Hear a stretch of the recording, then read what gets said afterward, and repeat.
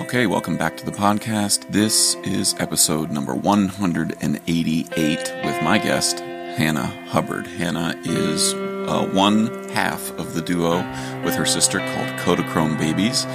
We talk a bit about their music and just sort of their approach to making music during these quarantine times, but we also talk a little bit about rural politics and the anti-racism movement and sort of her experiences with it in rural Ohio. So I enjoyed talking with Hannah. It was nice to get to know her. We sort of grew up in the same town with the same friends, but never really crossed paths. So I hope you enjoyed this conversation. I certainly did. All right, without further ado, this is Hannah Hubbard. Take care. Bye. Yeah. All right, well, let's gavel this to order. Hannah Hubbard, nice to see you. This is our first... Is this our first time talking to each other ever? Yeah, I mean, other than just through like Facebook comments and that kind of thing. Which I like to wall those off as a separate Understood, yeah. I mean, that's my own personal, and I would love to chat with you about that stuff. But, I know you because you're a Doverite. You are, I grew up with your older sister, Kate. No, yeah. Sister or cousin? Sister. Sister, yeah. Sister, okay, just... my brother was in school with Mallory, and you, I think, where do you fall? Are you older than Mallory? No, my twin sister Rachel and I are the youngest of the four girls. Oh, okay, all right, okay. But I'm technically third in line because I'm older than Rachel by 17 minutes. So. Oh, all right. Well, I'm sure you don't lord that over her head ever. Nah. Older and wiser, Yeah. Well, I'm really glad these podcasts, when I'm talking to somebody who, it's not that we don't know each other and don't have anything in common, but I don't actually know you hardly at all. So I always these are always my favorite podcasts because I have no idea what we're going to get into. And if you're okay with that, I'm okay with that. I'm okay with it. I do have a couple things that, I would love to talk with you about Kodachrome Babies and maybe play a little bit of that for folks who maybe don't know anything about what you and your sister do. But also just kind of I have some things I've been thinking about as a former Doverite. Well, I consider myself still a Doverite, but once a Doverite, always a Doverite. I have some questions and concerns given the last 5 years of chaos that I would just love to chew some fat with you on. So, and then wherever we go from there, if you have questions for me, if there's anything we get on a tangent on, it's all good. Cool. Okay. Well, first off, let's talk about the thing that is the thing that we have possibly the most in common, which is music. And I'm curious if we can can you just tell me a little bit about your background first? Go back to baby Hannah, pretend I don't know anything about Dover and where you grew up. Yeah. And maybe tell me a little bit about what got you into music and working with your sister and all that stuff. So, okay, baby Hannah, we grew up over actually in New Philadelphia until I was in, I know, right? Podcast over. I was only in school in the New Philly School District through first grade. Okay. So between the summer between first and second grade, my family moved to Dover. Yay. Mm-hmm. And, but growing up, I remember when we lived at that old house, and these are vague memories because I was, first grade or younger. Mm-hmm. There was just always music playing in my house. My parents, and to look back now as an adult, I feel like my parents had good taste in music. What they listen to? Oh, I mean, just kind of classic rock and, the things that were popular on the radio and those things that are kind of timeless. I honestly, I can't even specify because it was so many different things, but just a well-rounded, music selection. And I always have this memory of listening to Annie Lennox version of Walking in a Winter Wonderland, around Christmas time. We'd always be dancing to that in the living room in my old house. And so those are very good memories. And we always had a piano in the house. Most of us, I can't remember if all the girls took piano lessons, but I took piano lessons starting pretty young, just a couple of years, and just kind of got that basic music foundation kind of going. Mm-hmm. And then, when you go through elementary school, you play the recorders. And so, that kind of thing. So you played recorder in elementary school? I think in fourth grade in our music class, everybody got a recorder and we all learned how to play it. So I'm not a recorder expert by any. I managed to get through maybe that came in later in the Dover school systems, but I remember, I can't remember her name. Oh my God, this is awful. She was the general ed, music ed teacher at, in the elementary school systems when I was going through in the 80s and 90s. Was a woman. She played an auto harp. It was the thing I remember about her. Cool. She had an auto harp and would like sing songs, and I just thought it was like she just pressed a button and a different key came out, and I was like, "What is this crazy magician?" But we never played recorder. I didn't actually play an instrument until I got to fifth grade. Well, so yeah, when I got to fifth grade, that's when they were like, "Hey, if you want to join band or orchestra, here's all your options." And initially, I had taken an interest in maybe playing the violin. Like something about the violin seemed interesting, even though I'd never played it. I just kind of saw what was available to us, and I thought that might be cool. And somehow, like in conversations with my parents, my mom convinced me, I think you want to play the cello instead of the violin. Like, I don't know why. She must have had an affinity for cello that I was unaware of, but she's like, I think that's what you want. I think you should play the larger and more expensive instrument. Yeah. Hey, she's the one suggesting it, But so in fifth grade, I started playing cello, and I was taking lessons through the school, but I was the only kid in my elementary school to play cello. So it was kind of like having private lessons. And back then it was Larry Gillespie was the orchestra teacher. Yep. So Mr. Gillespie and I would meet for, whatever, half an hour, 40 minutes. I don't even remember how many times a week, but it was just like a private lesson. And so I really got a nice foundational education when I first started that stringed instrument. And I played cello from fifth grade beyond high school. I mean, it's been quite a few years since I've played one now. Mm-hmm. I'm actually, though, I have a friend who is custom building a cello for me right now. So that's like... Who's your friend? His name's Jimmy Warner, and he lives here in the Dover, New Philadelphia area. He started a company called Nautilus Guitar Company. Okay. He actually built at least one, if not more, guitars for Adam Lax. Yep. ATOM, Adam Lax? ATOM Lax, yeah. So, I got hooked up with Jimmy a few years back just for instrument repairs and things of that nature. And I just kind of floated the idea by him one day, like, would you ever consider building a cello? I used to play, I've gotten away from it, but if I had one, I'd maybe get back into it. And so he's like, I think months away from being done with it. So I'm excited to see, the final product and play again. When you say custom cello, what is, like, I had a friend of mine, there's a guy who reminds me of how you talk about Jimmy. His name's Aaron Sanchez. He plays with a band. Do you know the band Buke and Gase? No. BUK. Oh, you will love them. I think you should check them out. They're a duo, and Buke is a baritone ukulele, and Gase is a guitar bass. And Aaron he built all the instruments for the original Blue Man Group, like all of the weird, like he sort of like helped invent all those and build them. He has an organization called Polyphonic Workshop in Hudson, New York, in upstate New York, and he builds all these like custom ukuleles out of like old sheet metal from a car, and he built me a custom lap steel, and I had him build a lap steel with a fretted bass string on it, so you could do bass lines. So, like, when you say custom cello, what's custom about it? Yeah, honestly, he's just never built one before. This is his first attempt at a cello. He's built plenty of guitars, but this is obviously a different thing. Yeah. And there's really nothing custom about it. He looked up, he said it was very difficult to find the schematics to build this. I think people are very protective of that. But he was able to get his hands on something. And so, nothing custom from my specifications, but just a cello just for me, I guess is what I should say. That's awesome. Well, you play in your, so you graduated in what year? 2005 from high school from Dover. And then what did you do? Did you go study music after that? So no, actually I remember, being like maybe a junior in high school. And I remember sitting at the kitchen table with my parents and just like trying to figure out what I wanted to do when I went to college. Because they were of the mindset, like, I don't care what you do, just go get a degree. Don't care what it's in, just go get a degree. They were very insistent that I go to college and get a degree. Mm-hmm.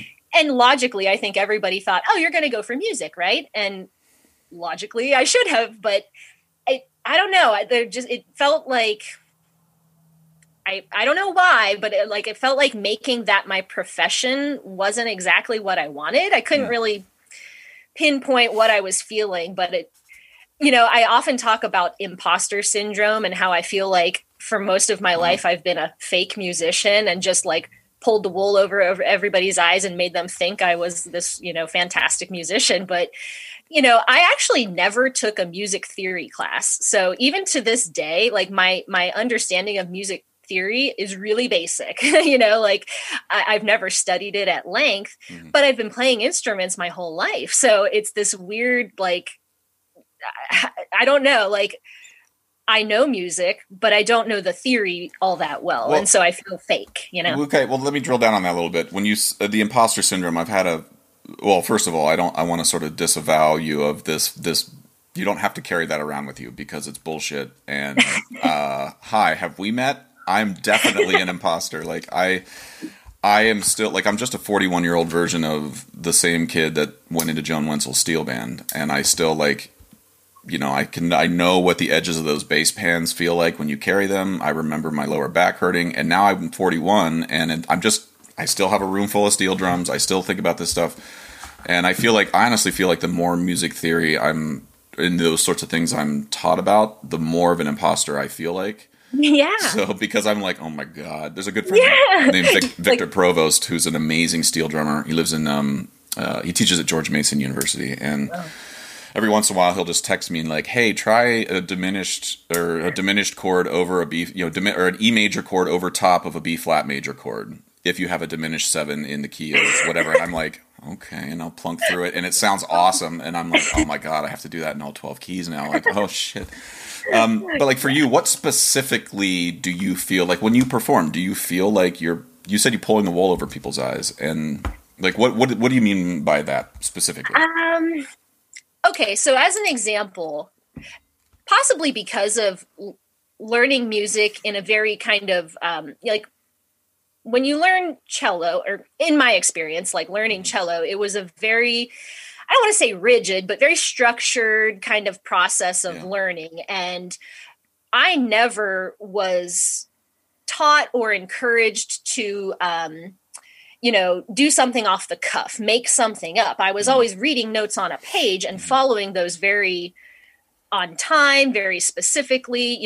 There wasn't a lot of encouragement to improvise, So the improvisation really started to make me feel inadequate when I started kind of transitioning into playing guitar.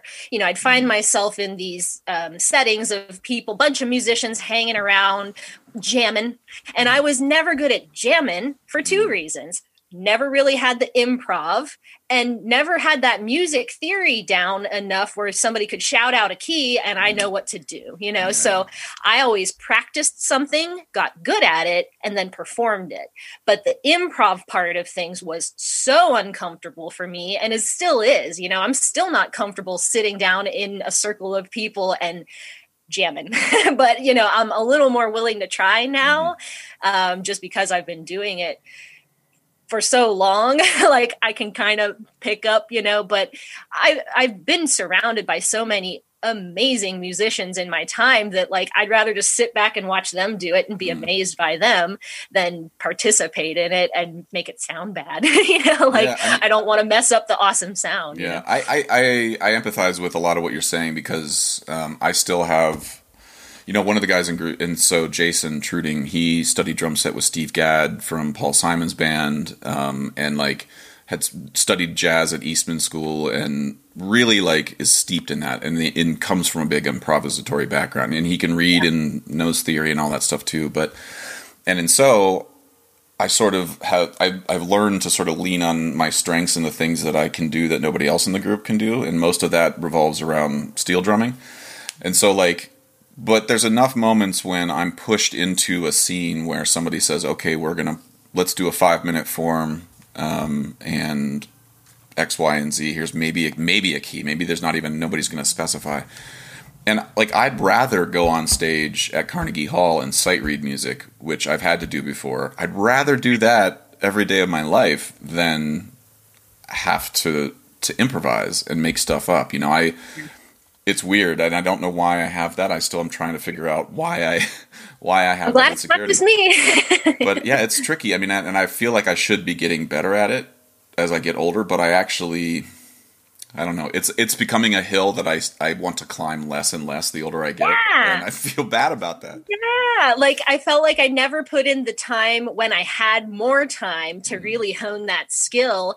And yeah, now it's like I feel like, it's too late for me to get good at that. I'm just going to stick with what I know and get better at that. I've never, I don't know if you know much about Valley Town, but that was another band that I'm in / was in. Like, we haven't played a gig in so long. Like, we're not really active right now. Of course not right now, but even before COVID hit, we hadn't played a gig in a while. But Valley Town was like a bluegrassy kind of upright bass, banjo, guitar, mandolin. And, my my bandmates would always try to push me to like do some lead work. I played guitar. Mm-hmm. I'm not a lead person. I'm a rhythm person. And I think, again, like kind of going back to how I developed my musical knowledge playing cello, that's a much more rhythmic type of instrument in a lot of cases. So I think I just became so much more comfortable. And I like to think that I'm very good at keeping tempo. So that is where I'm comfortable. And here's where the fake musician part comes in. I've never been all that comfortable pushing myself to get better at the things I'm not good at. I'd rather stay in that comfortable bubble and just do that really well. And that's why I feel like I'm pulling the wool over everybody's eyes, because wouldn't a real musician push herself to get better at all of these things? And, but I don't know the answer to that. All I know is that you're only pulling the wool over people's eyes if you don't admit that you're pulling the wool over their eyes. People are only fooled if, like, people can see through bullshit really quick. I have found in my experience dealing with audiences, and whether you're at like a middle school in Brooklyn playing for 1,200 fifth graders, or you're playing at Lincoln Center, fifth graders can see through whether or not you are believing in what you're doing, or if you're making something up on the spot because you don't know what you're talking about. Even if they have no idea who John Cage or Steve Reich is, it's like, it doesn't matter. They can tell that you're making stuff up. And so I've just stopped. That's part of why I started Concert Honesty on Facebook and then started doing a podcast, is because I just got tired of pretending, and I just, but this, I'm curious, before we talk about Kodachrome Babies, if we could just listen to you sent me a clip. Is it okay to pull that up? And for sure, yeah. Let's. I don't know if you edited it down at all, because there's some like talking at the beginning and whatever. But I think I've got it queued up. Okay.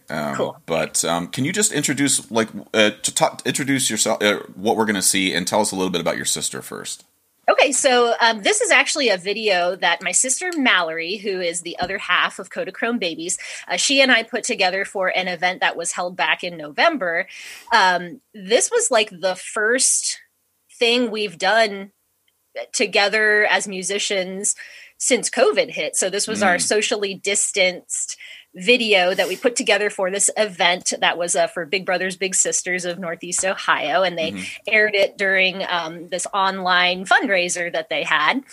So we were kind of like the virtual entertainment. So and this is actually a cover of Tom Petty's "Won't Back Down." All right, let's take and you're playing guitar and your sister's playing ukulele, is that right? That's it. Yep. All right, let's take a listen real quick. Enjoy these tunes.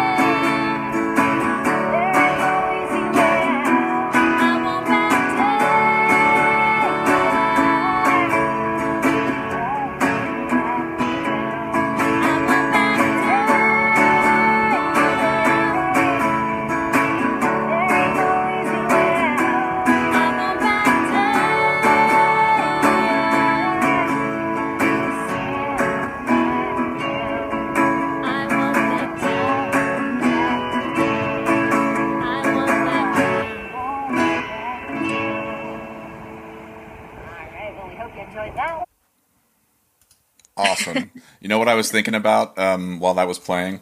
I had this like a crazy deja vu. This is, I think you might know this, or your sister would maybe admit to it, but I think your sister and my brother dated for a second. Oh yeah, no, they definitely did. Yeah, in elementary school or something like that. I don't remember when, but yeah, it might have been like late middle school, early. Yeah, that's a good question. Whatever. Sure. And I certainly don't want to talk about that more than either Zach or Mallory wants us to. But I had this image.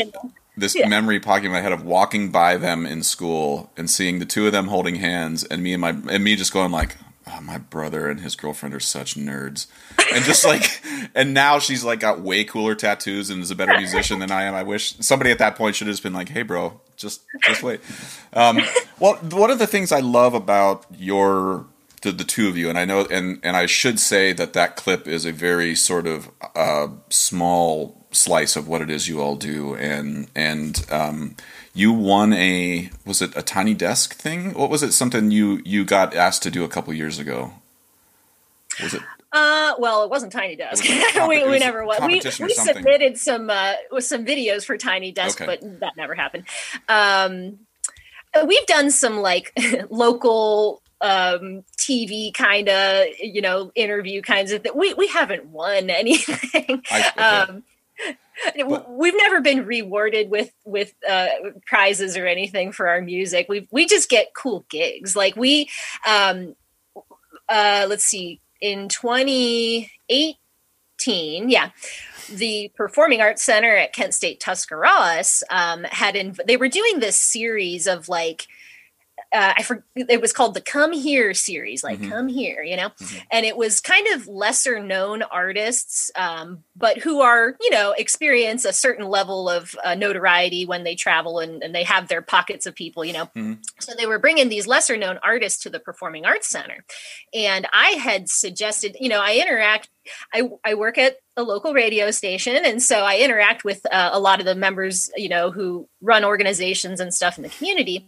So I know the general manager at the Performing Arts Center, and I had suggested to him, I had seen this guy performing in DC, a one-man band playing guitar, and he had this suitcase rigged up with like different kinds of percussive things. And mm-hmm. I was blown away by him when I saw him in DC. And so when I heard about this Come Here series, I was like, hey, general manager, you should check this guy out. He's really good. And I think he'd be perfect for this series.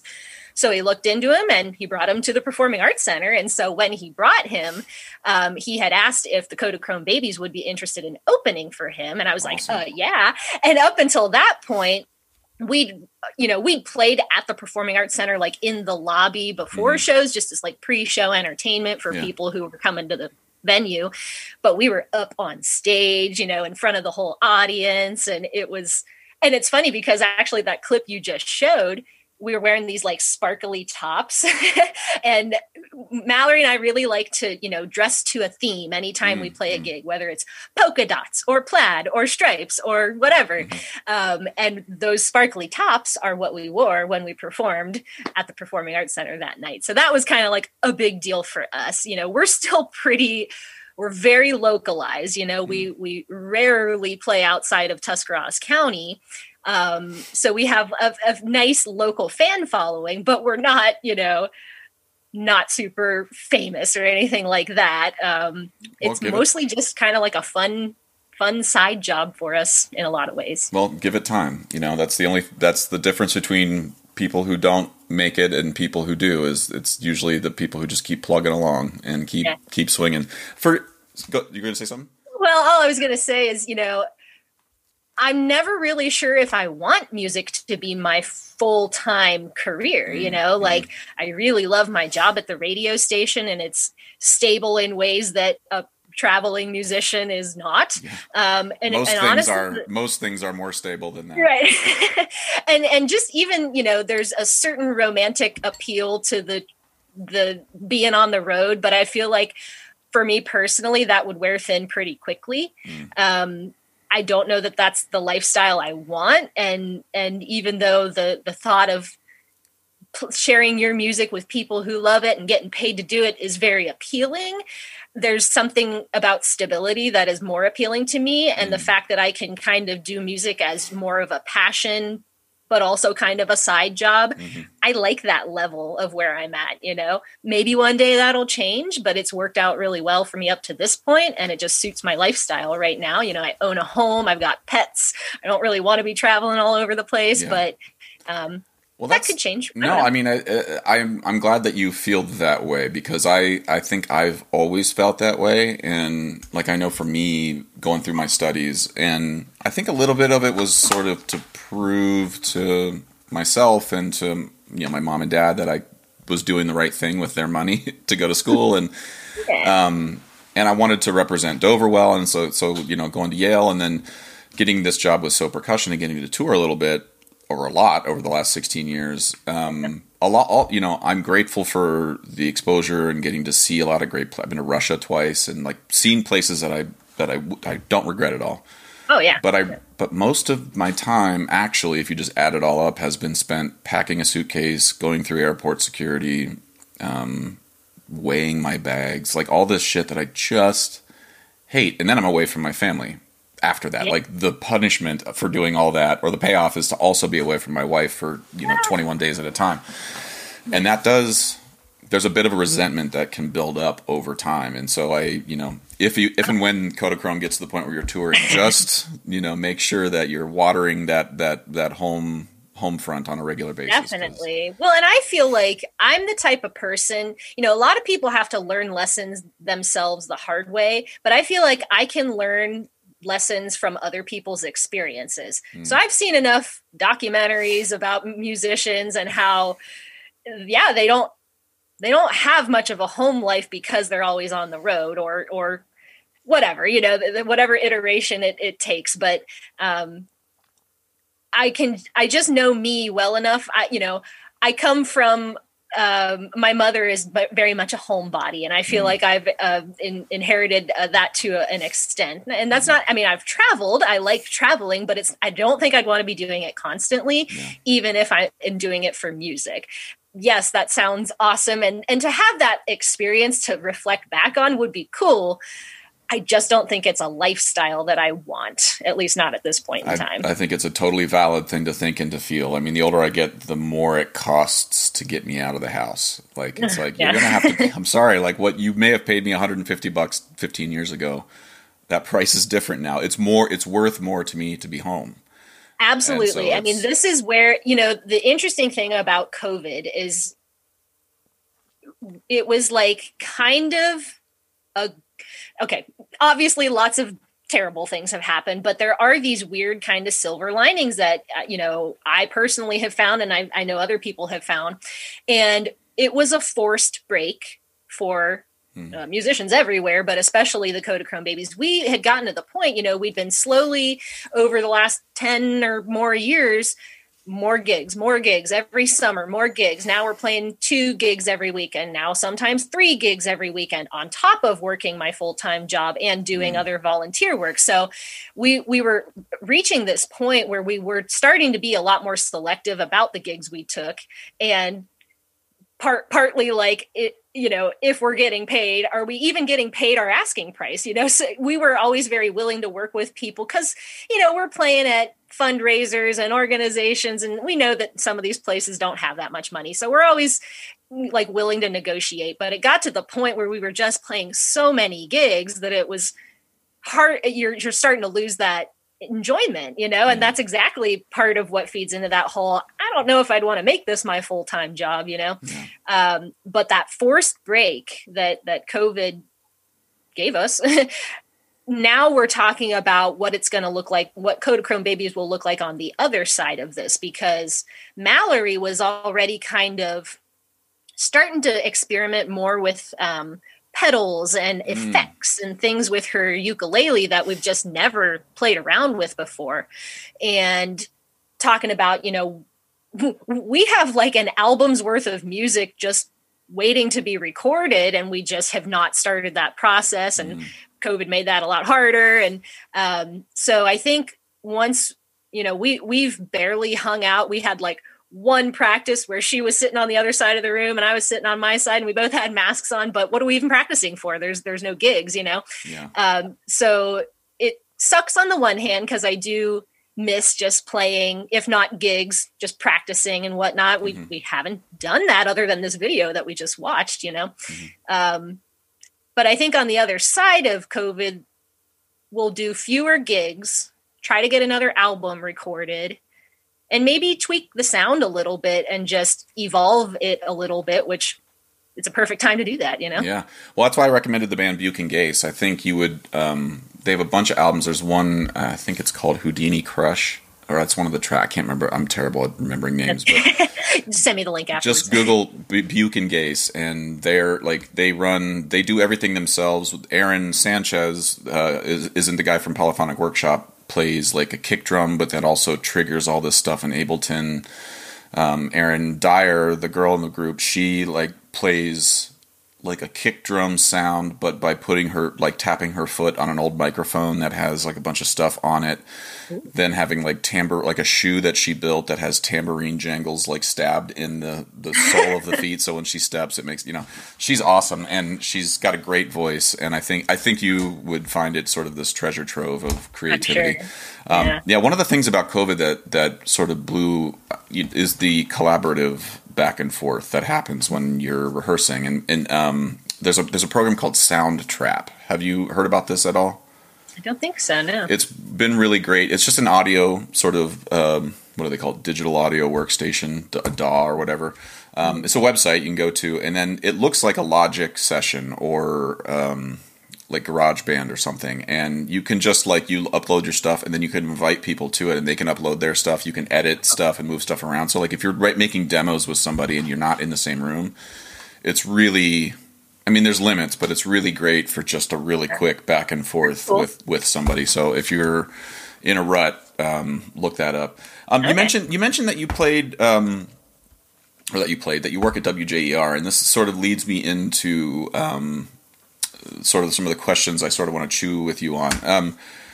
Some of the things I've noticed about when you and Amy Smith, who she was a senior when I was a freshman in college, so I always I idolized Amy Smith. She played the tuba, total badass, and she now runs the radio station. Is that correct? It is, yeah. She's the general manager. And every once in a while, I see you post stuff about of course, radio stations, especially in Dover, are everybody listens to it, whether you're a Trump voter, whether you're a Bernie supporter, whether you're, there's WJER 1450, AM 1450 is the voice of the valley. The voice of the valley.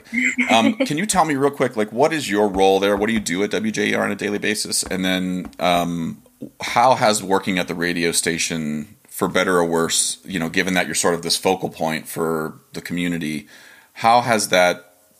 where has your head been at in the last sort of 4 or 5 years with all the sort of societal chaos, the way people are talking and arguing with each other? Not that that's new by any means, but right, yeah. For you, what is your role, and how has that sort of been playing around in your head? So when I started at the radio station 12 going on 13 years ago. Oh, okay, awesome. Crazy. I was right out of college when it was my college internship working at the radio station, so I've just been there ever since. Everybody most people start out working the front desk. So you answer the phones, you greet people when they come in, and that's just kind of how you get familiar with the organization. I did very well at the front desk because I'm a very organized, task-oriented person. I can multitask, and it was just such a fun job, going in there and just being, having your thumb on the pulse of what's happening in the county. And I was just talking with my boyfriend about how I always thought that networking was a dirty word. It just sounded gross. Going to networking events just seemed slimy, you're just meeting people to advance yourself. And I didn't jive with that. But I kind of developed a network of people all over the community just by sitting at that front desk and them coming into the radio station to talk about whatever, their organization, what's going on. So it just developed very naturally. And so now, having worked there for over a decade, I've got this very localized network of people I can turn to for whatever, whatever I'm working on. Oh, I know somebody over there. I can contact them. They can help, So I did that job for about 10 years, just doing the front desk thing. And then I unexpectedly and total shock to me, found myself divorced in 2018 and was not expecting it. And it changed my financial situation. And so Amy Smith, recognizing the position I was in, came to me and asked if I might want to try doing sales at the radio station, selling ads on the radio. And I've always been not interested in doing that. I never saw myself as a salesperson. I saw the struggles that they had on a day-to-day basis, and it just didn't feel like it fit my personality. But kind of facing this new reality, I didn't feel like I had a lot of choice, and it was an option that was right in front of me that had the potential to bring in more income. So I was like, yep, sure, I'll try it. And so for the last, since 2018, I've been doing my old job plus sales. I just kind of took on this new role without totally leaving behind my old job. In more recent months and years, I've been pulling away more and more from that front desk position because I've got somebody else who helps me now out there, and I've been shifting things over to her. So now I'm mostly a salesperson, but I still help out with a lot of the administrative stuff. And it's cool because even though, everybody thinks when you work at a radio station, you're a DJ. I'm not really a DJ, but I do live broadcasts, commercials, that kind of production work. And I love that stuff. I think it's so fun. And so tying back to our previous conversation about improv, I was super duper nervous about doing live broadcasts when I first started. I'm sure a lot of people are when they first get started, but because of that whole, I don't know how to improv, this is way outside of my comfort zone.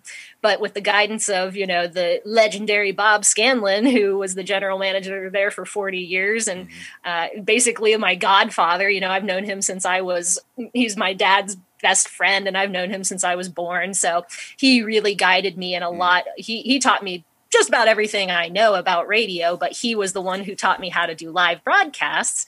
Now I've been doing them for years, and I feel like it's a skill that I've really honed over the last decade or so.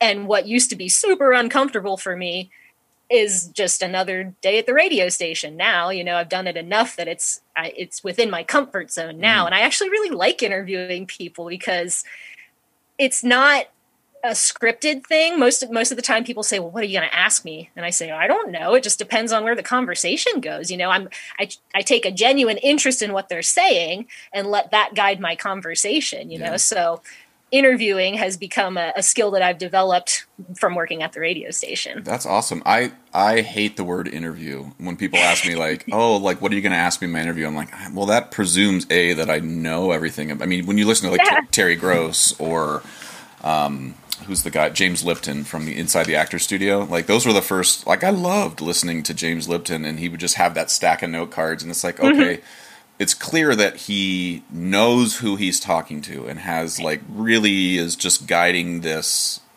to reveal a lot of stuff that maybe he already knows. I mean, some of his questions are like, if you were a kitchen utensil, but you had an animal voice, what would it be? Those sorts of things. Well, I don't know, a fork with a I don't ask a lot of those questions. Yeah, that's not my vibe either. But Terry Gross had a really great piece of advice. She said, if you're ever scared about starting a conversation, just saying the words "tell me about yourself" are and then just keep asking them, say why do you feel that way, why do you think about that, those words, you don't even have to really listen, just if you just muted yourself and then came back 30 seconds later and why did you think that, you're actually probably going to be close enough to things to get through it. But and never ask a yes or no question. That's yes. I mean, okay, well let me ask you so what's been the hardest part about one of the things that I love about doing a podcast is that, I get to talk to a wide array of people, with a wide array of political ideologies, backgrounds, where they live, where they haven't lived, all of those things. And, there's moments when I step in it or I say the wrong thing and I have to sort of work back and figure things out. For you, what has been the hardest part about doing enjoying it is great, but I'm sure you've had some bad days. What for you has been the moment where you just uh-oh, I messed that up, I got to figure out. What's the hardest part for you? Well, like I said, I was super uncomfortable stepping into the role of a salesperson, but again, just felt like I needed to at least try. Mm-hmm. And prior to that, stepping into that role, it was a dream job. I never dreaded going to work. I looked forward to the work that was waiting for me. There were challenging days, but like nothing compared to somebody else's bad day, you know? Mm-hmm. After I started sales, now you're dealing with sometimes angry clients. That kind of, I was always kind of shielded from that stuff because I wasn't in sales. You'd get an angry listener or something every once in a while, but that, whatever anger was being directed at me was misdirected at me, like I wasn't the source of their anger. But now part of what made me so uncomfortable going into sales is like, I'm not somebody who worships money. And I know that a lot of people are understandably very protective of their money. And so my fear was always, what if I mess up? Accidentally, of course, and somebody gets really mad because they're spending their money and trusting me to deliver a product. And, Bob Scanlon would say, it's nothing that can't be fixed. This is not brain surgery. We can make it up to them, but as long as you're doing what is right and mistakes happen. So that made it a little easier, but it wasn't all that. A few month or two ago where I really had one of my first kind of, I gotta, make this right. Like I did mess up. It was my fault, but it was an accident, and I had an angry client. And so I was trying to keep a bridge there, not let things fall apart. And it was hard, but because of everything that's happened over the last few years, I've learned not to be afraid. Like these are just people. Yeah. And remembering that every mistake can be remedied, again, not brain surgery, but standing up and admitting. I've never had a problem admitting when I made a mistake. My dad really taught me, like, when you make a mistake, you own up to it. So that's never been a problem for me, but, tempering somebody's anger when that mistake affects them, it's difficult, but it can be done, and you can't run away from it, so I've learned to kind of face the challenging things head on and just be honest. I know in my heart that I'm doing what needs to be done, and I'm following, an honest path. And so if somebody's gonna, be mad at me for the rest of their life for some reason, I tried, There's only so much control you have over. Yeah. That. Well, let me. I want to ask you, just because. Remind me, how old are you?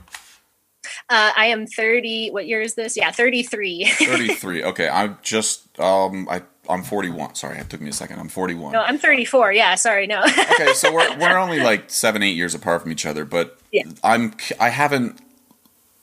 don't know how to phrase this question. Okay, it's more of a complaint, and then there's a question.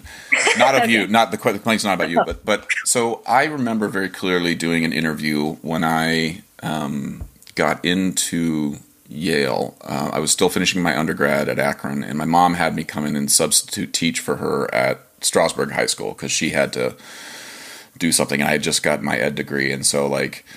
Yes, it was a conflict of interest, but this was 2003 or whatever, so it wasn't that big of a deal. So I came in and I taught the class about steel drums, and I did that a couple times throughout the year. And then the Times reporter came and wanted to interview me, and they wanted to interview me about a new concept called the brain drain. And I was like, I have no idea what you're talking about. Like, tell me. This was like, again, like this is pre-YouTube, pre-all of, not pre the internet, but the internet wasn't something I thought. I checked my email once a week, Yeah. So he started interviewing me. He's just like, what do you think are what concerns do you have about students? Because at that time, it's like I was graduating, going off. Krista Bush was going to Notre Dame. Like all of my colleagues were all like, poof, like going elsewhere, And he's like, what are your concerns about that? And I was like, what do you mean my concerns? Like you all... Like, I play steel drums and I study music at Akron, went to Trinidad. I did all that stuff because Joan Wenzel taught me how to play steel drums and because I was trained by this program that was funded by tax dollars. All of those things, like, were you concerned? Are you concerned with what I'm going to do with that education? And I just said, like, I'm proud of my school system for having armed me with a lot of this, just knowledge. And at the time I wasn't, not that racism wasn't an issue at all, but like it wasn't in the air in the way it is now. And I wasn't aware at the time that I was being taught about other cultures and people with skin color different than mine. The first black person I ever met was Cliff Alexis at the university, or at Dover High School. Yeah. And he showed me 2 scars on his head from a cop that beat him when he was a kid playing steel drums in Trinidad, Oh. And anyway, so fast forward, I actually moved to Yale, and I start, one of the first comments I get from somebody when they ask where I'm from, I said, I'm from Dover, Ohio. And they're like, where's that? And I was like, oh, it's this little town right next to Amish country, south of Akron. And they're like, oh, flyover country. And I was like, what is that? I'd never heard that term. And he's like, oh, that's the place that you fly over to get to the good places. And like, that's the first time I ever heard the term knuckle dragger. It's the first time I ever heard backwards or backwater or deliverance used in a term that wasn't about the movie. It was a derogatory term. And I'm like, well, I understand why you think that, and then I would say, well, I'm from there. And they're like, well, you're different, and I'm like, okay, hold up a second. And now that I'm 41, I think I would have answered that guy who was interviewing me about the brain drain. I would have said that I think my concerns are that the place I'm moving from is not going to understand why, and the place I'm moving to is not going to understand why. Oh, that's a good answer. And I think right now I'm starting to feel a little bit vindicated by the way society, no, I'm not right, but I feel like I feel better about the way I feel, because it's like, I'm right. Neither side's understanding each other. And like, I go home and I'm called an elitist. I'm from the elite institutions of Yale. I teach at Princeton and NYU. So I am now this like other thing. And then I'm there and I'm still the backwards guy because, for instance, like the language around anti-racism, I'm on board with where we're all pointed. I get it. I work in black communities on a regular basis. The conversations happening there are not all, the overlap actually is very small. And I feel like there's a lot of people talking past each other, and then I sort of, there's like this, because I don't want to participate in those conversations the way they're being had, I'm now labeled as the knuckle dragger in a weird way, or there's some implication that I'm not with the party, and I'm like, bro, wait a minute, they taught me since I was 17 to care about black people, and I understand I'm not doing it the way you want me to do it, but, so, that's my irrational complaint, but I'm curious for you, does what I'm saying, how does that resonate with what you're saying and sort of what you're living and experiencing in Dover on a day-to-day basis? Like, how has your head thought about this stuff? Yeah, I mean, I totally understand what you're saying. And I, back in, May, when George Floyd was murdered, mm-hmm. I don't know if you heard, but there was a significant protest in downtown Philly with hundreds of people. And I remember when that happened, I thought to myself, I'm going down to the courthouse and I'm going to hold a Black Lives Matter sign, even if I'm the only one. Then I started to hear some talk of like this protest, and I was like, oh, I guess other people are going to be there too, so I'll go. So my boyfriend and I were driving to downtown Philly on that day that it was supposed to be held. And as we approached downtown, there were hundreds of people. And my first thought was, oh, there's a lot of counter protesters here to, shout for Trump and whatever. Mm-hmm. But that wasn't the case. We parked and we got out and we started walking around. Every corner of downtown, the square in downtown Philly was packed with people, mostly standing silently with signs. And I didn't see, the only counter protests were mostly like people in cars driving by. So just the visual impact of seeing all these people who came out for this made me realize there are a lot more people in this community that I've always viewed as conservative, to put it mildly, and always felt like I was an outsider. And people like you and other people I found, we found each other, but we're like like there's nobody else out here like us. But when I saw that, I was like, okay, there's a lot more out there than I ever realized.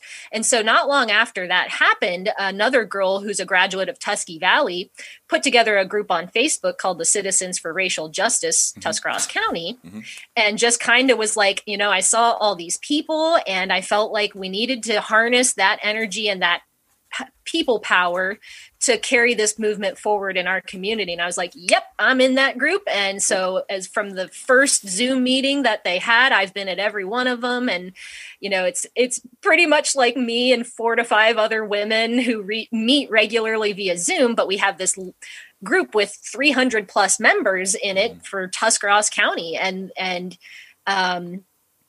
so, yeah, you're not... I came to a point where I finally realized, you know, once I kind of realized like silence is violence in a sense, like every time I'd be talking to somebody at the radio station and they would very casually say something that was pretty racist. Old Hannah would have been like, okay, yeah. You know, new Hannah's like, I disagree with you. I don't think that's right. You know, I finally realized that everybody feels perfectly comfortable saying their point of view. Why do I feel like I have to hide my point of view?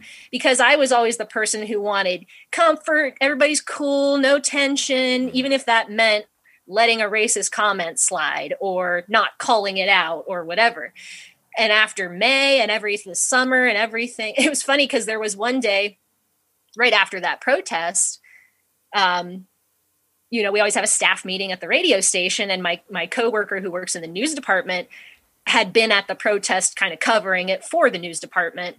And he said something about, yeah, and station activist Hannah over here, she was there, you know, and I'd never been referred to as an activist before. And I never thought of myself as an activist because I really wasn't, you know, I was somebody who was not racist, but I wasn't fighting racism and I wasn't taking active steps to even promote the cause or anything like that until May and everything that ensued. So hearing him call me that made me realize that other people were seeing me as that. And I was okay with it. I leaned into it from there on out. And it even led to, you know, there's the Ohio Association of Broadcasters, and that includes television and radio stations and any broadcasting entities.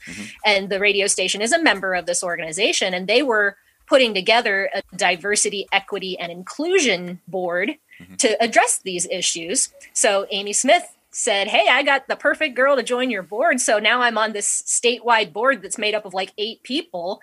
And I feel like I can bring that small town perspective because these are people in Cincinnati, Columbus, Cleveland, like big cities.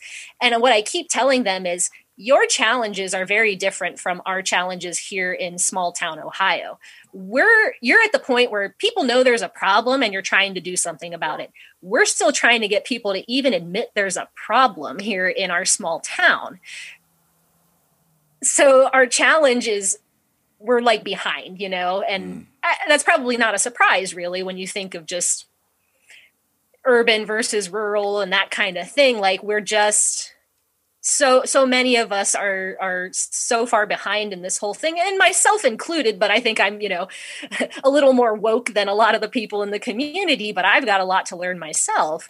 But trying to pass along that knowledge of what I'm learning to people who don't want to hear it is a challenge. And I haven't figured it out yet, but this, you know, this Citizens for Racial Justice, we're coming up with ideas and committed to being active about it. It's interesting as you're talking about people that don't want to hear it. How do you again, like you're now in sales, you're selling something to somebody. Yeah. Like, so if you were going to do an ad read for anti-racism, like, yeah, what would the ad read be for anti-racism? How do you convince somebody? I don't know. Like I think about myself. Like I think of the moments like Cliff Alexis, and again, this is anecdotal, so take it for what it's worth. And it's, you know, I may have just been hoodwinked, but I remember meeting Cliff Alexis. Well, I went to Trinidad, I met Cliff in high school, and then he came to the University of Akron, and I was in charge of driving him around because I knew him when I was in high school, and so I would take him to and from the airport and his hotel. Picked him up at the airport. He gets in my car, and he starts talking with his Trini accent that I can barely understand, and he's like, go here, turn here, turn here. Next thing I know, we're in the darkest place in Akron, Ohio that you can go, in like the neighborhood I never even knew existed. You know, as a 19-year-old kid, I'm like, okay. And we go to a black barber shop, and he can't get his hair cut in DeKalb, Illinois, which is at that time, you know, was just a cornfield. And he's like, I can't get my hair cut there. I have to come here. And so he's like, come. And I was like, why? And I said, why do you have to get your hair cut at a different place? Like, I just didn't have any idea that African-American hair was different than my hair. And he just said, well, come and check it out. I was like, okay. And we walked in this black barber shop. He says, sit here and don't move. And I was like, okay. And 2 hours go by, and I'm just sitting in this black barber shop, like, not saying anything. He gets his hair cut for about 15 minutes of those 2 hours. And the rest of it is just them bullshitting and talking about the news and about the local gossip and, you know, whatever. And I was allowed to have the time to just quietly digest what was happening. No one even acknowledged me when I was in there. And nobody asked if I wanted my hair cut. Like, it wasn't a thing. And then Cliff's like, okay, let's go. And I left. And he never said anything about it. But I was able to sit there and be like, oh, that's what this place is. This is a safe place for Cliff. He feels like he's understood. He feels like everybody in here has had a similar struggle to some degree. And then going to Trinidad, same deal. Like 3 weeks in Trinidad, 2 of those weeks, no one said anything to me. It was just like, and then I was like, oh yeah, I'm in a barbershop. I just have to keep my mouth shut and just do my job. And so then a guy taps me on the shoulder, and he's wearing full army fatigues with like the black power beret and everything, and Black Panther, excuse me. And he's like, thank you for your work. You're doing a great job. And I was like, what does your beret mean? You know, like, like again, like the most, naive question I can possibly ask. And so he's just very calmly explains to me the history of the Black Panther movement in Trinidad in the 60s and 70s, and was just telling me all these stories. And I feel like now, I guess I should say, I'm really glad I had those 2 experiences. I think if I was 19-year-old Josh trying to learn about another culture right now, there's enough sort of fear in the air of saying the wrong thing. Like if I said right now, I got on Facebook and said, why do black people have to get their hair cut elsewhere? There's enough, mostly from white people though, not from black people. Like, right? Like, yeah. And so like, I guess I want to ask you, like, why do I fear white people more than I fear black people right now? I work with, I don't know, I just interface enough with people of color who have strong thoughts about stuff. And I never worry about me asking them questions. I only worry about asking my white friends questions. And I'm curious if I'm just like, if I need to move to a different town or take a different job or what am I missing? Well, I mean, I'm not an expert, so I don't know that I could necessarily give you an answer, but our Citizens for Racial Justice group is currently reading this book. So you want to talk about race. And so, I'm only not even quite halfway through it yet, but it talks about all of this stuff. Like, what if I talk about race wrong? How do I talk about race as a white person? So like I said, I'm kind of just learning this stuff too. And, I think from my perspective, I became aware of the problem of the enormity of the problem that we're facing in 2016 when Philando Castile was murdered. I'd been hearing kind of similar stories for a while, and just it wasn't resonating that this was a systemic problem until I saw that. He was shot. He was shot in his car. Said he had a gun. And like it was legal, like told the cop everything. Am I remembering the correct story here? I mean, and his girlfriend and her 4-year-old were in the back seat, and it was awful. And like I'd seen similar types of incidences, but like that must have been the straw that broke the camel's back for me. It was like the final piece of evidence I needed to be like, holy shit, this is definitely a problem. Like no question, this is a problem and a systemic problem, not bad apples problem, So that was when it resonated with me. But it took another 4 years till George Floyd for me to like be moved to action. I continued to learn slowly over those 4 years. And now I'm trying to accelerate that learning because I feel like every minute I'm not trying to help is a minute lost, in this cause. And I forget what your original question was now, but I was only again, like, this is my own personal bullshit, and I'm just like, this why I started a podcast is I just want people to help me through my bullshit. So I apologize, Hannah. It's just a general, like, the conversation right now. Again, when we to me it ties into the brain drain or story I told earlier of, like, there's a disconnect, I think, between rural and urban America, where no matter who you talk to, the other person's wrong. And I fundamentally disown that premise for any conversation.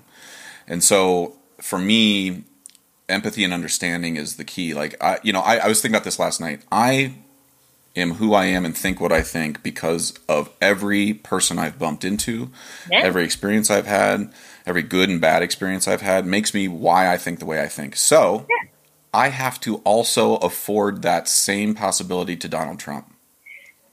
I don't have to like him or approve the way he deals with things, but I can't pretend like he thought of this on his own.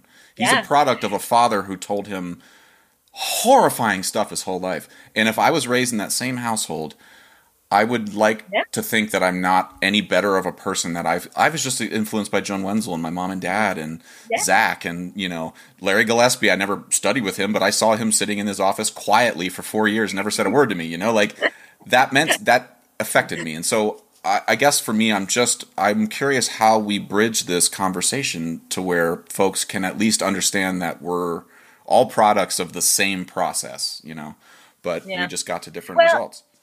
This might be a little bit of a tangent, but I think, and I'm sure there's people who would disagree with me, but, like, I view Trumpism as a Trump cult. I'm not the only one, but, like, and I don't know if you've ever read much about Leah Remini, the actress, and her Scientology. Yeah. Oh. So I've read her book, I've watched her show, and now I'm listening to her podcast. And it is remarkable how often I think, my God, that sounds just like people who worship Trump. They're in a cult. They sever relationships with their family to continue to worship a false prophet. They, go directly against the things they claim to be in favor of in support of that thing. But it's like, they don't see the hypocrisy, or they don't see what they're doing or supporting as wrong because it benefits the prophet or whatever. And holding a Blue Lives Matter, the Thin Blue Line flag for 4 years and just, like, beating the left with it, and then seeing them drag cops out of the Capitol last week and bludgeon one to death. Like, I'm sort of like, okay, if we can't call that hypocrisy, I don't know what we call it. And to me, the one thing I keep repeating, and I've been saying this since probably 2015, and it's not earth-shattering, but words are so important. The phrases we use, the names we give organizations. Now, I'm not saying that, like, Black Lives Matter should have named itself something else, but look at how they twist that to mean only Black Lives Matter when the intent is Black Lives Matter too. So would we have saved ourselves grief if we'd have just named it Black Lives Matter too? Probably not. Yeah. But that whole argument would have been out the window. So just, I don't like to harp on it too much, but when I was, still married to my ex, towards the end, we just weren't seeing eye to eye on these very basic things that I thought forever we had agreed on. And I remember having more than one conversation about the word feminism and what that actually means. And I was like, you don't agree with feminism? Like, really? Like, there was this perception, even though he was a smart guy who knew what that meant, it to him felt like an attack on being a man, and no matter what I said to defend feminism, he couldn't get past that. And so now, if we called feminism something else, would he still have a problem with it?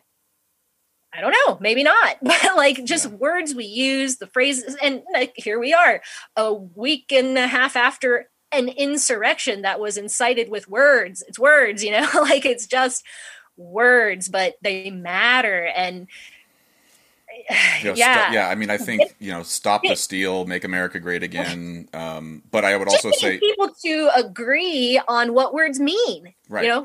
What does socialism mean? What does communism mean? What does patriot mean? Like all these words that I feel like I'm still abiding by the old definition, and somewhere along the way, the right coined everything with a new, like the words are the same, but the meaning is different. And I missed that memo. And now we're talking about these things from two different perspectives. Mm-hmm.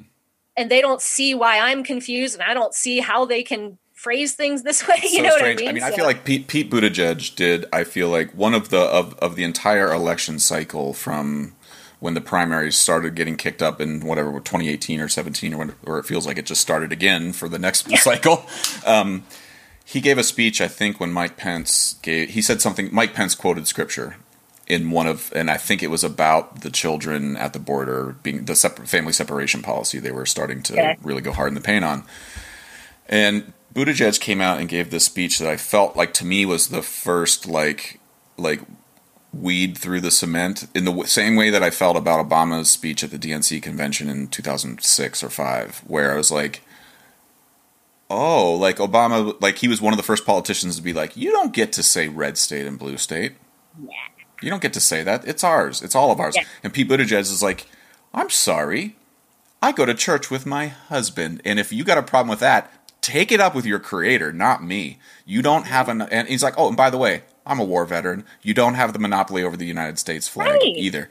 And I felt like, okay, this is a gay mayor from South Bend, Indiana, who's a little short, kind of looks like the character from the Mad magazines, but if Obama could get elected, I don't know. I just had Pete Buttigieg to me really, and again, like that was the first time I was talking to my mom. She's like, I kind of like him. I was like, wait a minute.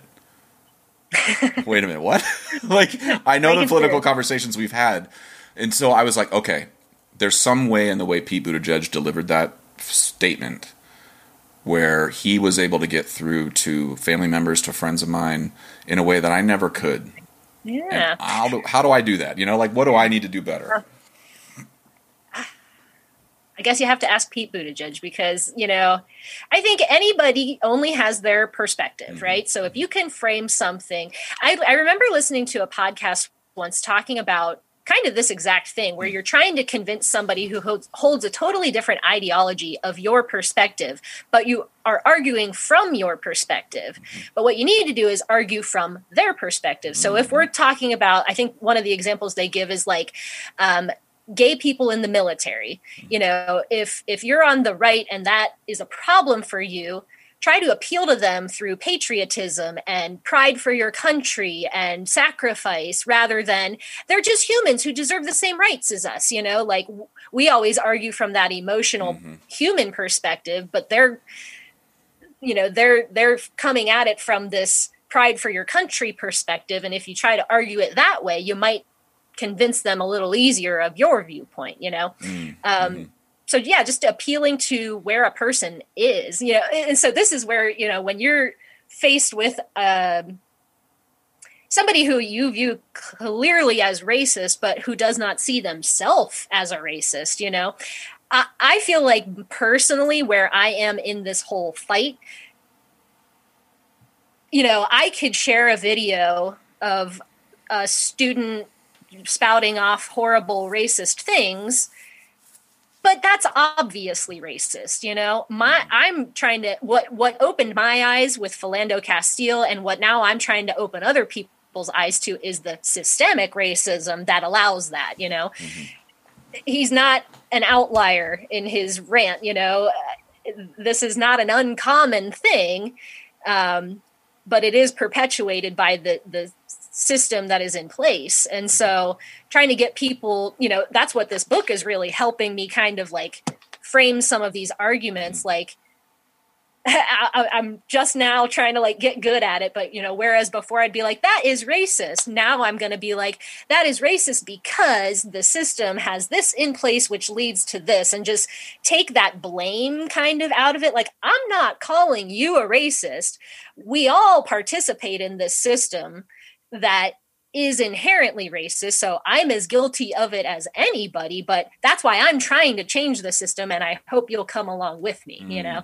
So appeal to them being your ally, your future ally, and you're not to blame, but like we all need to take ownership of this collectively and change it. It's interesting. I mean, I like that the way you're framing at least your argument here. I'm not like advocating for you to change or do anything with your argument. I think it's great, but I feel like you're able to sort of sidestep to me, the thing that scares me about the left and the way we're talking about things. And I consider myself, if I were to label myself, I'm curious what other people would label me politically.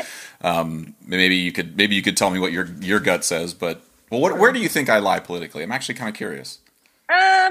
You seem like, comfortably left, like not extreme left and not super centrist, but I don't know, comfortably left. Yeah, I think if I had a gun held to my head, I'm definitely on the Democratic side of things. Like, yeah.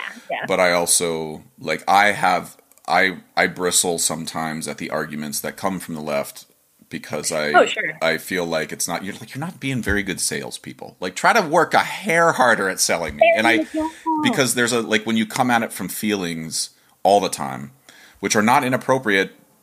They're not inappropriate to have, and you're right. You have a right to them, but that can very quickly turn into religiosity about your viewpoint, where you don't understand it. Sorry, you just got to give yourself time until you do. It's like, well, wait a minute. That's kind of you don't believe in Christ? Well, just someday you'll come to Jesus, and if you don't, sorry, you're going to hell. And it's like, well, okay.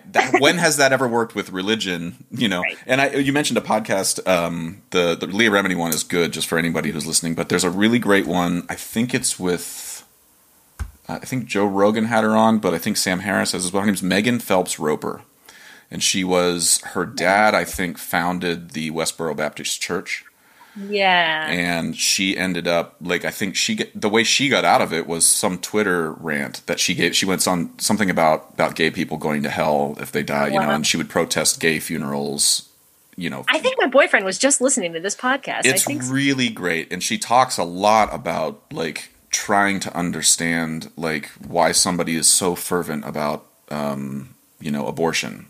Why somebody okay, well, just picture that there's a building somewhere in your town where babies are being murdered, and for you've been told your whole life that that's murdering a child.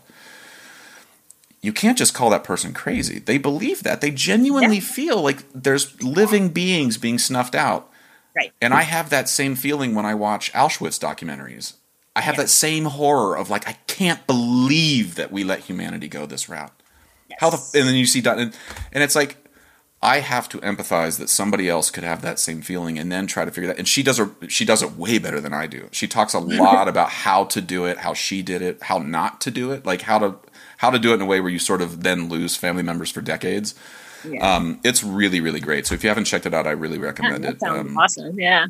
It's really great. Here's my dogs. I'll say hi to, this is Hendrix the dog. Yeah. What kind of dog is Hendrix? Well, he's a border collie. Oh, nice. And he has his new favorite toy. So, you have dogs or dog? Got home from work. So this is my boyfriend. He just got home from work. What's up? How you doing, John. sir? We're doing a podcast. Cool. Awesome. Welcome to the podcast. I still have to say, are you right now? Yeah, we're doing a podcast right now. It's all right. Do what you got to do. I made my first sale today as a John Deere salesman. Yeah. What'd you sell? I sold a 25 horsepower tractor with a front end loader and a mower. Awesome. So I'm excited about that. Well, and I'm about to go do some farm consulting. Well, congratulations. For CBD grow potentially. So yeah, he's a farmer by trade, and you should see the garden we have in the summertime in the backyard. It's pretty awesome. Did you say you're growing CBD? Yeah, our farm has a license to grow CBD. We did it last year, and then I have a gentleman that I know, a friend who's trying to get into it, and he asked me to look at his property, so that's what I'm going to go do right now. Let me know when DeWine and everybody gets off their butts and you can start growing that THC, if you know what I mean. That's a whole other issue. We're surrounded by it at this point, so why wait around? Yeah, it's good. Well, nice to see you. It's very nice meeting you. Sorry I interrupted your podcast. Thanks for the update. Totally fine, man. Thanks. Okay. Well, let me just wrap up here in sort of Hannah. This has been. I really appreciate your time here, and I really. I don't remember exactly what it was that prompted us to do this. I don't know whether there was some Facebook argument. What was it? Do you remember? I'll tell you what it was, because I actually went back and looked for some evidence of this. You had said you'll never convince anybody of your viewpoint, and there's no point in trying. And I said, disagree, and I'm never going to stop trying. It may not be 100% impossible, but maybe like 99.8%, right? Okay. So I actually went back because I had a specific comment in mind when I was saying that. Mm-hmm. And it was right after Bernie Sanders had dropped out of the 2020 race. Mm-hmm. You know, Joe Biden was the candidate of choice and Bernie dropped out. Mm-hmm. And I may, having been very supportive of him and cheering him on, I was understandably heartbroken. Mm-hmm. And so I just made a post on Facebook that said, what's the point? And it led to a bunch of comments of, the Supreme Court. And, I think you even jumped in with like, I agree with that and that kind of thing. But there was a girl who I went to high school with, and, we were never super close or hung out like outside of school, but we're Facebook friends. And she said, I should pull it up because I emailed it to myself, but it was basically just like, I know how heartbroken you must feel, but you shouldn't stop, because you kept saying things, you showed me a different perspective. And I really basically just because you said things, I learned a different perspective. Mm. And so it was only one time. And since then, anytime I've engaged in an online debate, first of all, I never resort to name calling or anything. I try to, sometimes my emotions get the better of me, but I really try to stay on topic with facts. And even though my goal is never to convince the person I'm debating, I kind of already assume they're a lost cause. But I know that there are other people reading that exchange and they're not saying anything, but they're reading it. And if there's never a counter perspective that is offered, if they've never thought of it themselves, they may never hear that perspective. And so her telling me that, I know she was reading this stuff, even though she wasn't participating in it. And when she said that, that was the confirmation. And so now it's I just, when I feel there is another perspective to be offered, I will defend it, but I won't engage in an argument. You know what I mean? Yeah, I think I want to clarify. I should go back and clarify it. I personally have a real hard time engaging with people on a comment thread because I have this, I don't know whether it's just I'm a control freak, but the idea that we could have this conversation here, but that all 3,000 of my Facebook friends were listening and could just open a screen, say something crazy, and then leave and go take a crap or go to the store and not have to engage with it. Yeah.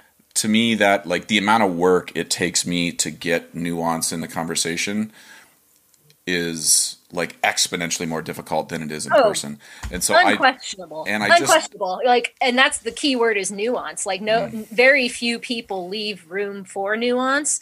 So when you decide to jump into especially an online debate, you spend all this time typing out long paragraphs and then they'll come back with one ignorant comment and then you spend more time typing out this. You just run out of time for nuance when you're arguing with people who refuse to see it. It's nice to be able to have all these facts and you spend all this time and then all somebody has to say is libtard, and you're and so I've started taking the tact. I still have weak moments. There's a friend of mine from the steel band community there's a big thread of conspiracy theories in at least in the community I run in. A lot around vaccines, and a lot of it is not unfounded, I think, historically, the Tuskegee Airmen. There's things you can look back to in the way that that colored populations have been dealt with from the medical community. But he was posting all this stuff, and so I just chimed in, and I was just why am I doing this? I shouldn't, he's my buddy. I love him to death. He just thinks Bill Gates is trying to inject microchips in us. That's not a deal breaker for me with a person. So I kind of backed off. But I've started taking the tack of do you want to come on my podcast and talk about it? I'm not going to argue with you. Hannah, the number of people who have no problem just puking out bullshit troll stuff, who then when I say you want to come on my podcast, they're I don't like the sound of my voice. And I'm like, oh, really? Okay, cool. That's all I had. That's and then convenient excuse. the comment thread shuts down. I'm like, oh, I see. You don't actually want to have to own the things you're saying with your face and your actual human voice. Yeah. And that's telling. And so that also tells me what comments I should actually care about. And so it's been a helpful tact. But anyway, I really appreciate you taking the time to do this, Hannah. When somebody says yes to that question when I ask about, do you want to just come on and talk about this thing that we probably don't agree on?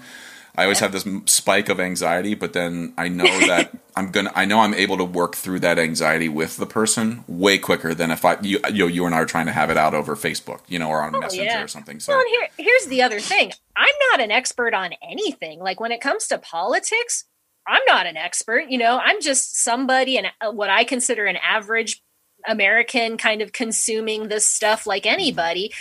I think maybe I consume it a little bit more than a typical person just based on conversations with friends and whatnot. But I know very little about political science and the legislative process. But if we are a government that is of the people, by the people, and for the people, the way I feel about these things does matter. And when I feel like I hear something that doesn't sit right with me, I want to research and find out. But you talk about getting into a conversation with somebody on a specific topic. If they start asking for numbers and figures and where'd you hear that? I get nervous too, because I'm not an expert, but you build up this knowledge base over the years. And I might not remember what the specific number was and who wrote that article, but it stuck with me as a talking point to defend this viewpoint. Yeah. But if somebody were to be like, where'd you read that? And I'd be like, I don't know. It was somewhere 4 years ago. So, it's tricky. It's after I posted that I owe Adam Pearson an apology, because he then posted something about the Browns. I think two of their coach and one of their wide receivers or something got COVID and they were out for this playoff game, and thank God they won. I feel like I owe him a little bit less of an apology, but I sort of trolled him a little bit on some comment about being gutted as a Browns fan, and I'm like, gutted as a Browns fan? This is literally what we do. Like, are you kidding me? And it pissed him off, and I was like, oh my God, I can't even troll right about the Browns. I think this is my sign. I just need to back off. I owe Adam an apology, and it's fine. Pick your battles, you apologize when necessary. Maybe in 2021, stay away from the Browns. I mean, it's a shame to lose a friend over any sort of debate. Especially a Browns debate, but even a political debate, you don't want to feel like you're so far apart from your friends on certain issues, but you might be. But is it worth losing a friend? Some things maybe, but other things no. Yeah. And you just got to feel that yourself. Is this a friendship I want to maintain? Because does this particular belief make that not worth it? Maybe not.Maybe so. I don't know. Well, Hannah, this is awesome. I really enjoyed it, and my policy is that anybody's welcome back on anytime. If you and Mallory release a new record, you want to come out and talk about it. If there's some other thing I say on Facebook about anything, and you want to, if rather than say that you don't agree with me on Facebook, all you have to say is I want to come back on the podcast, and that's a cue for me that I've shit the bed a little bit on something I said. So, is there a website, or where can folks check out Kodachrome Babies? And actually, would you mind giving the information for the Citizens for Racial Justice as well? Oh yeah. So Kodachrome Babies is very simple. KodachromeBabies.com.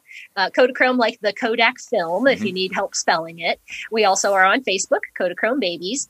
And the Citizens for Racial Justice and Reform, Tuscarawas County. If you type that into Facebook, we're only on Facebook. Okay. We don't really have a website or anything else. So that's the easiest way to find it. But a quick Google search on any of those things, you should be able to find it. I will post these with links with the podcast when it goes up. Hannah, thank you so much. Tell your is it your husband or your boyfriend? Boyfriend. Tell your boyfriend congrats on the John Deere sales. Y'all go out and party tonight. Live it up as a celebration. And please stay safe and healthy. And tell Dover I said hello, okay? All right. And don't forget to wear your mask. Indeed, wear a mask. Thanks, Hannah. Take it easy. Thanks. Have a good one. Bye. Okay, I hope you enjoyed that conversation. This podcast is brought to you by Liquid Drum, liquiddrum.com down in Waco, Texas. My good friend Todd Meehan runs an amazing percussion company down there. Great merch, great content. Check him out, liquiddrum.com. Also, Kyle Dunleavy, DunleavyPans.com, DUNLEAVY Pans.com. Kyle Dunleavy makes and builds all the steel drums that I perform and teach on in So Percussion, as well as at NYU and Princeton. He's an amazing tuner, builder, just a really nice guy, very dependable. Check him out. If you are interested at all in steel pan advocacy, want to learn more about the goings-on in Pan in Brooklyn, check out paninmotion.com. My good friend Kendall Williams, Jerry Guy, Trisha Guy, and Arisha John run an amazing organization called paninmotion.com. Check them out. And finally, Alejandro Mirage runs an amazing clothing apparel company in Brooklyn that is steel pan-centric. You can check him out at mangochow, CHOW, clothing.com. I own a bunch of his shirts. They're amazing, very stylish, beautifully made. Check them out. mangochowclothing.com. Okay, hope you're well. Talk to you soon. Bye.